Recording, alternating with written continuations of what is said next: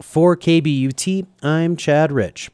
International Snowmobile Safety Week kicks off this Saturday, January 20th, and runs through the 28th.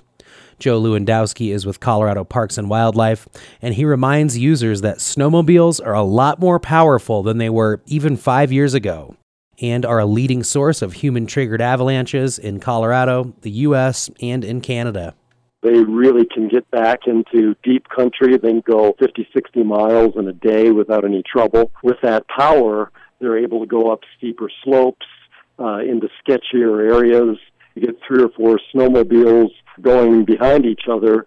They're heavy. They get into unstable snowpack. Anything can happen. Snowmobiles can get into areas that can be very dangerous. Parks and Wildlife recommends that all backcountry users, not just snowmobilers, should take some sort of avalanche education and carry with them all of the necessary tools in case a rescue is needed or in case they need to take part in a rescue. These tools include a beacon, a shovel, a probe, and the knowledge to use them.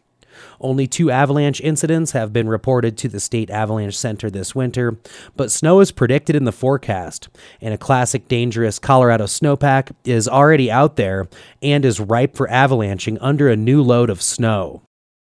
Reporting for KBUT, I'm Chad Rich.